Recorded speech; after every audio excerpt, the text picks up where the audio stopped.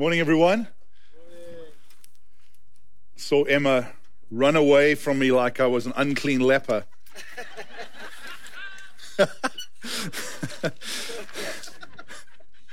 It is fantastic to be back after our little COVID trial, and we are in the clear. We're not contagious, but thank you so much for your prayers and for your meals and your concern. This thing is real. It's no joke. As I try and get my notes to not blow away.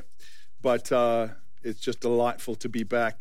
Man, so strengthened from in-person worship. There's just nothing like it. We enjoyed worshiping online very much, but there's nothing like being with the people of God. So thank you, Southlands and friends and visitors, for coming out. I know at times like this, we've got to be cautious, but we've also got to be courageous. Thank you so much for doing that. Yeah, thank you. So appreciate it. I'm just going to continue our Weary World Rejoices series and take my cue from Miss Emma. Those images of being vulnerable were just so super helpful. And we are exploring the second verse in particular of this magnificent hymn, O Holy Night. And I think it's just worth mentioning, we don't see this hymn as Bible. This is biblical theology, and so we're going to hold it up next to a Bible text and go, what does this mean for us that Jesus in all our trials was born to be our friend? He knows our need, to our weakness is no stranger. What does it mean that Jesus is no stranger to our weakness? What does it mean to lowly before him bend? And I want to ask you to follow in your little sermon summary notes. Hello, Nora. It's great to see you. Is that Nora? Maybe it's not. I've got my sunglasses on. Sorry, sweetie. Nora's there. Hello, Nora. Good to see you. Nora's twin up there. I don't know if you know who actually wrote this hymn, but it was written in 1846 by a French winemaker named Placide Cappeau. And I could not believe it. I had to do a bunch of research because I didn't believe it, but he was actually an atheist. And he wrote it in French because his priest in the village asked him to write a song for Christmas and heard that he was gifted with poetry. And so he went through the Gospels and came up with this absolute masterpiece. And it was translated into English by a universalist, which is just someone who believes that all roads lead to God. So written by an atheist, translated by a universalist, and put to music by a Jewish person. Isn't that bizarre? And I don't even know quite what to make of that. You know, some people say even a broken clock tells the time correctly twice a day. And it can be that actually God is just choosing to reveal his glory through people who don't know him. But I hazard a guess that actually this is an example of what we're going to read about, that God delights to draw people to him who are far from him. He delights. And we're going to read about the Magi, the wise men, because that's what this hymn talks about, that now come the wise men from out of the Orient land, and they bow before him. And we're going to read about these strange, mysterious men. Commentators say they came from somewhere in the region of Iraq and traveled by camel, most likely, for days and days following the star. And they recognized, and these men were astrologers, telling the future by reading the stars in a very similar way that a fortune teller on Brea Boulevard would tell the future by reading your palm. And they were held at arm's length by the Jewish people. They were seen as outside of the blessings of the family of God. And yet God chose to have them an integral part of the story. And I just want to say, man, if you're here and you're saved, you love Jesus, I'm really trusting that the Holy Spirit who inspired this word would illuminate it afresh. That you wouldn't sit and just say, I've heard this. The challenge of a preacher is that you're preaching a book that everyone thinks they've read. And actually, as we return to these, we ask the Holy Spirit to illuminate afresh.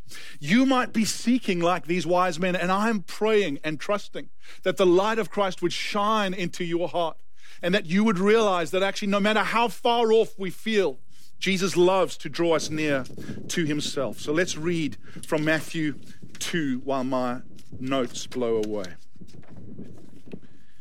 Now, after Jesus was born in Bethlehem of Judea in the days of Herod the king, behold, wise men from the east came to Jerusalem, saying, "Where is he who has been born King of the Jews? For we saw his star when it rose and have come to worship him." When Herod the king heard this, he was troubled, and all Jerusalem with him. And assembling all the chief priests and scribes of the people, he inquired of them where the Christ was to be born. Then Herod summoned the wise men secretly, and ascertained from them what time the star had appeared. And he sent them to Bethlehem, saying, "Go and search diligently for the child. And when you have found him, bring me word that I too may worship him." And after listening to the king, they went on their way. And behold, the star that they had seen when it rose went before them until it came to rest over the place where the child was. And when they saw the star, they rejoiced exceedingly with great joy. And going into the house, they saw the child with Mary his mother, and they fell down and worshipped him. Then opening their treasures, they offered him gifts, gold, frankincense, and myrrh. And being warned in a dream not to return to Herod, they departed to their own country by another way. Now when they departed, behold, an angel of the Lord appeared to Joseph in a dream and said, "Rise, take the child and his mother, and flee to Egypt, and remain there until I tell you. For Herod is about to search for the child to destroy him." And he rose and took the child and his mother by night and departed to Egypt, and remained there until the death of Herod. This was to fulfill what the Lord had spoken by the prophet, "Out of Egypt I called my son." Then Herod, when he saw that he'd been tricked by the wise men, became furious. And he sent and killed all the male children in Bethlehem and in all that region who were 2 years old or under, according to the time that he had ascertained from the wise men. But when Herod died, behold, an angel of the Lord appeared in a dream to Joseph in Egypt, saying, "Rise, take the child and his mother and go to the land of Israel, for those who sought the child's life are dead." And he rose and took the child and his mother and went to the land of Israel. But when he heard that Archelaus was reigning over Judea in place of his father Herod, he was afraid to go there. And being warned in a dream, he withdrew to the district of Galilee, and he went and lived in a city called Nazareth, so that what was spoken by the prophets might be fulfilled, that he would be called a Nazarene. This is the word of the Lord. Amen. So we are asking the question, what does it mean that Jesus, through many trials, is no stranger to our weakness, and therefore an incredible friend? Not just a king, but a lowly king and an incredible friend. Well, I think first we need to understand from this passage that the lowly circumstances, the humble circumstances of Jesus' birth signified the kind of king that he was. That he didn't come in pomp and ceremony. That he wasn't appearing in the temple or in the palace, but rather in this rural, dirty, dusty, poopy stable, lying in a manger. That word manger in Spanish and French comes from the word manger, which means to eat. That he was lying in a place where cattle and sheep and donkeys ate and put their spittle all over this manger. It wasn't sanitary. Isn't it amazing that this is a moment when God becomes flesh, when God draws near, that God does not practice social distancing? And while we do in some way, the Advent, Christmas is the celebration that God actually was lowly and approachable. And we see in particular that he reveals himself to these blue-collar shepherds who were outcast because they were seen as unclean, and then reveals himself to the Magi who were Gentiles, who were seen as evil and immoral, and were seen as sorcerers. In Jewish law, sorcerers were to be put to death. But here God says, actually, I'm approachable, and I'm revealing myself through the star to these men. How amazing. You guys, I want us to see that this was a lowly baby lying in a manger, but all of the stars were aligning to show that this was not just any baby. This was the King of the heavens, the ruler and creator of the heavens and the earth, that God was with us. And the lowly circumstances of Jesus' birth points to the lowly character of Jesus as a king. Matthew 11, as a man, he would describe himself. And he described himself as many things, but there was this moment when he was like, if you want to know what I am like, he says, I am lowly and gentle. Isn't that amazing? You think how you introduce yourself to the world in your resume, on Instagram, Snapchat, Facebook. What are you like? That one line. And Jesus' one line was, I am gentle and lowly in spirit. Come to me, all you who are heavy laden, and learn from me, because I'm gentle and lowly in spirit.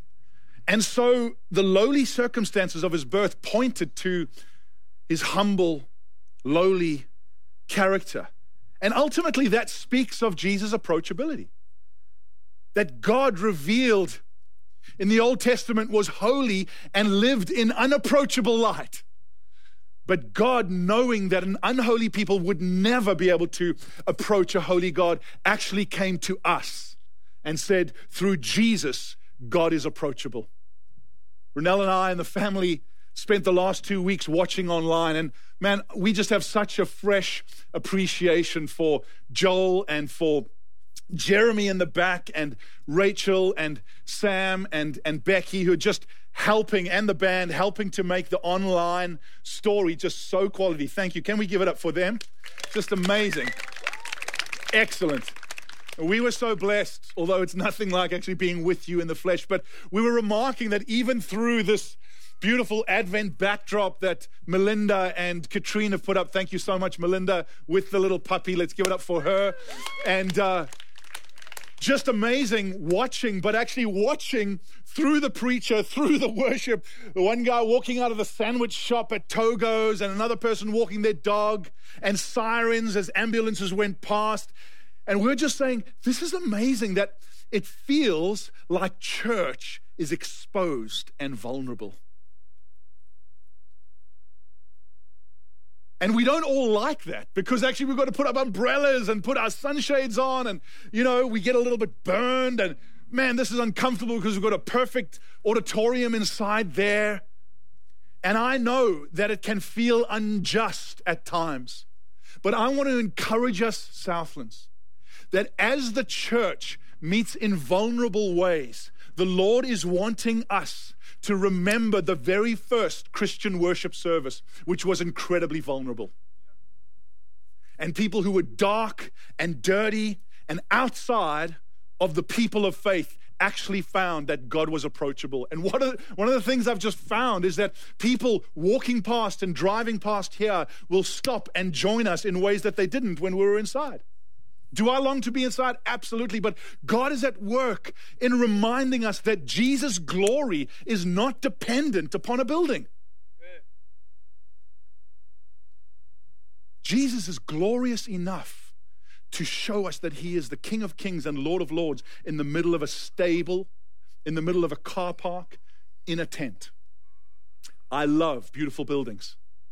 Renelle and I did this incredible tour around Europe for our 25th anniversary, and we were just absolutely gobsmacked by the beauty and the grandeur and the transcendence of these cathedrals. And we actually arrived in Rome on the day of the Epiphany, which was the celebration of the gospel coming to the Gentiles through the Magi, and we sang with thousands of people in the Vatican Square. Silent night, holy night. And it was an amazing reminder that the gospel came to the Gentiles. I love the grandeur of buildings, but Jesus does not need grand buildings to show us that he is grand. Amen. And I believe that Jesus in the church here in California, as much as we may feel that this is unjust, is reminding us that his glory can be revealed in church car parks and in tents. Amen? And online. He is not limited. He's the God who is glorious. So let's continue to pivot. And if we need to stand up and say, no, the government has gone too far, we will do that. We've done it before. We'll do it again. But we will work with our humble King to say, Lord, help us to be a humble, approachable, and agile people. Let me just tell you a secret about the reputation of the church in Orange County around the world. The church in Orange County has some of the most famous preachers, worship leaders, and churches and authors anywhere in the world. If you go anywhere in the world, they know all about our amazing facilities and buildings. They don't know that much about our rugged, humble, sacrificial faith. It's not really what we're known for. Now, there's some notable exceptions, but could it be that God is actually changing the reputation of the church in Southern California? And he's saying, you'll go back into your buildings, but right now I want to work in you a ruggedness, a humility, an approachability, a flexibility that's actually going to stand you in good stead in years to come. When perhaps in 10 years' time, the people will look back on the class of 2020 and say, they look more like those first worshipers around Jesus' stable. Jesus is at work, beloved. And we will go in there, hopefully sooner rather than later. But in the meantime, let's trust that God's glory can be revealed out here. Amen? Amen. Secondly, what we see is we see this beautiful approachability of Jesus, that he's no stranger to our weakness because he was born vulnerable, as Miss Emma said. And I love reflecting on this truth at Christmas because for me, it never gets old. I just want you to hear the last few verses of this passage. It talks about the fear of Joseph. It talks about them fleeing as refugees to Egypt and then Herod dying. Imagine the day when Joseph heard Herod dying. Oh, at last, this tyrant, mad, murderous king has died and now we can go home. But he's still afraid. And it says, heard that now Archelaus, a new king, was reigning over Judea in place of his father Herod. He was afraid to go there, going like, maybe the son is just as bad as the father, which he was.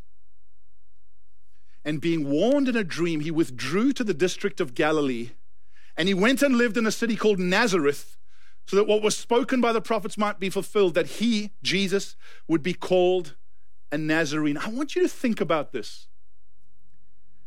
The creator of the heavens and the earth, having to flee with his parents from a mad king that he had created, made himself vulnerable to his own creation, made himself dependent upon the protection of his father and mother, dependent upon the sustenance of his mother, sharing in the flesh and blood frailty that we all feel of fear and uncertainty and what's going to leap out of the dark next. And can you imagine Jesus, who fully God, would never have known the emotion of fear until he left heaven and was willingly put in a family led by a fearful dad. And I'm not pointing fingers at Joseph. You and I would have been fearful too. And actually, Jesus raised at the dinner table with Joseph going, there's a knock on the door. We've got to flee for our lives out the back door. This is the uncertainty and the disruption in which Jesus was willingly raised. And then when Herod died, Joseph returns, being warned in a dream, back to a place called Nazareth, a podunk, one-horse town where you basically just go to be a fugitive. You go to hide out there. And we know this because it was so despised as a town Jesus' disciples literally insulted him, saying, "What good thing could come out of Nazareth?"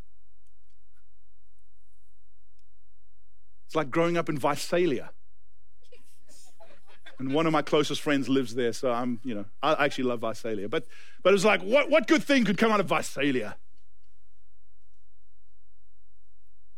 There's that old hymn that we sing, "I stand amazed in the presence of Jesus the Nazarene." I never really got that until I allowed this verse to rest on my soul. Being a Nazarene was that he chose to be a local in a place that everyone despised, a place that you go to hide. That the creator of the heavens and the earth grew up in a refugee, fugitive family. Have you thought about that? What does that mean? It means he is no stranger to weakness, to vulnerability, to fear, to uncertainty, to fleeing for his life. We love to talk about the strength of Jesus, and he is mighty, but here he made himself weak. In fact, Hebrews 5, unpacking this passage, says that Jesus clothed himself in weakness willingly. It's like he took up a cloak, a coat of weakness, and he put it on. Not just a moment, he actually put on weakness and wore it as a man. I saw this little meme this week that made me chuckle, and it was a meme of Mary trying to bath Jesus as a baby. And there's Jesus in the bathtub, but he's walking along the water.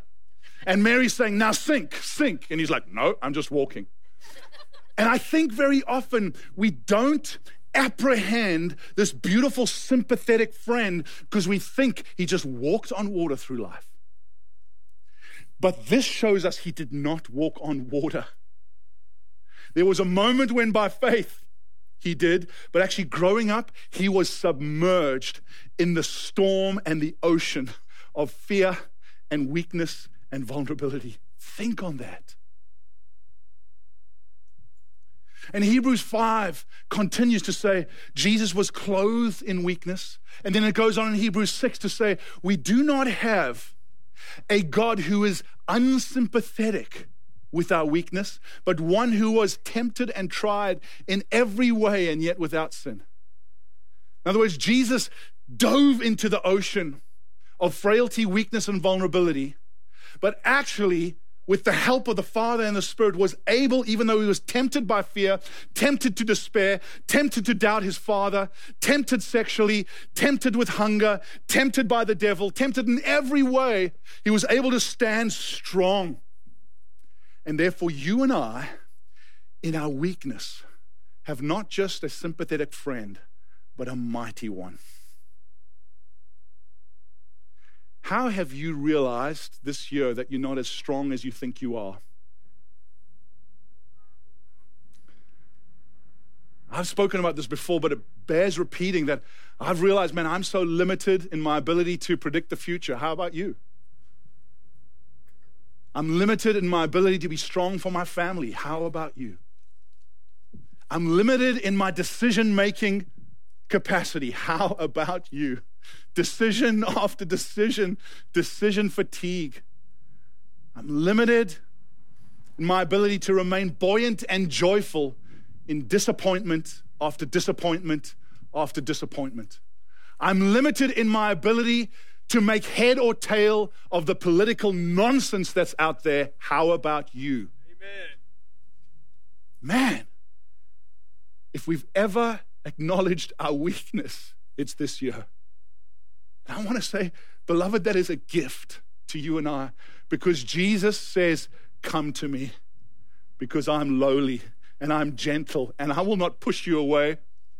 I will not criticize you. I will not judge you. I will welcome you." The verse that has probably fortified me more than any this year is Hebrews 7, that builds on Hebrews 5. He clothed himself in weakness. He was tempted in every way.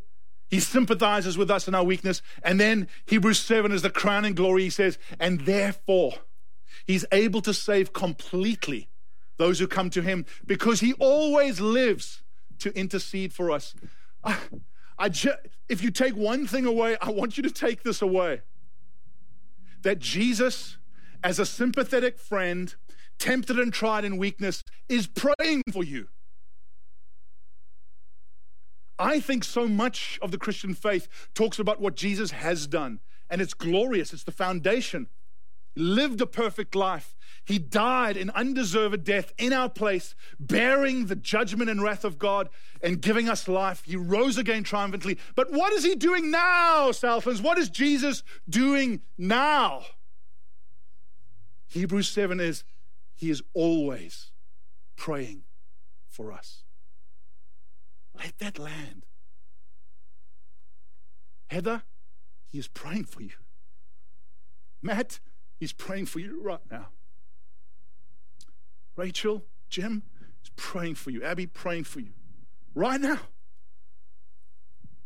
Robert Murray McChain said, if we could hear Jesus praying for us in the next door room, we wouldn't fear an army of 1 million soldiers. But distance does not make a difference. He is praying for you. I want you to, as a statement of faith, to say this with me. Jesus, thank you that you are always praying for me. And if you are not saved, if you've not put your faith in him, man, do, because you want this sympathetic friend praying for you. Because even the best friends will pray for a bit and then forget. Not this one. And there's such a temptation in this day and age to say, Jesus, you don't understand my weakness, my temptation, my struggle. My friend Bulus in the first meeting reminded us of Isaiah 40, where it says, do not say that my way is hidden from God. Do not say that my cause is disregarded by God. But God sits enthroned, Isaiah 40, above the circle of the earth.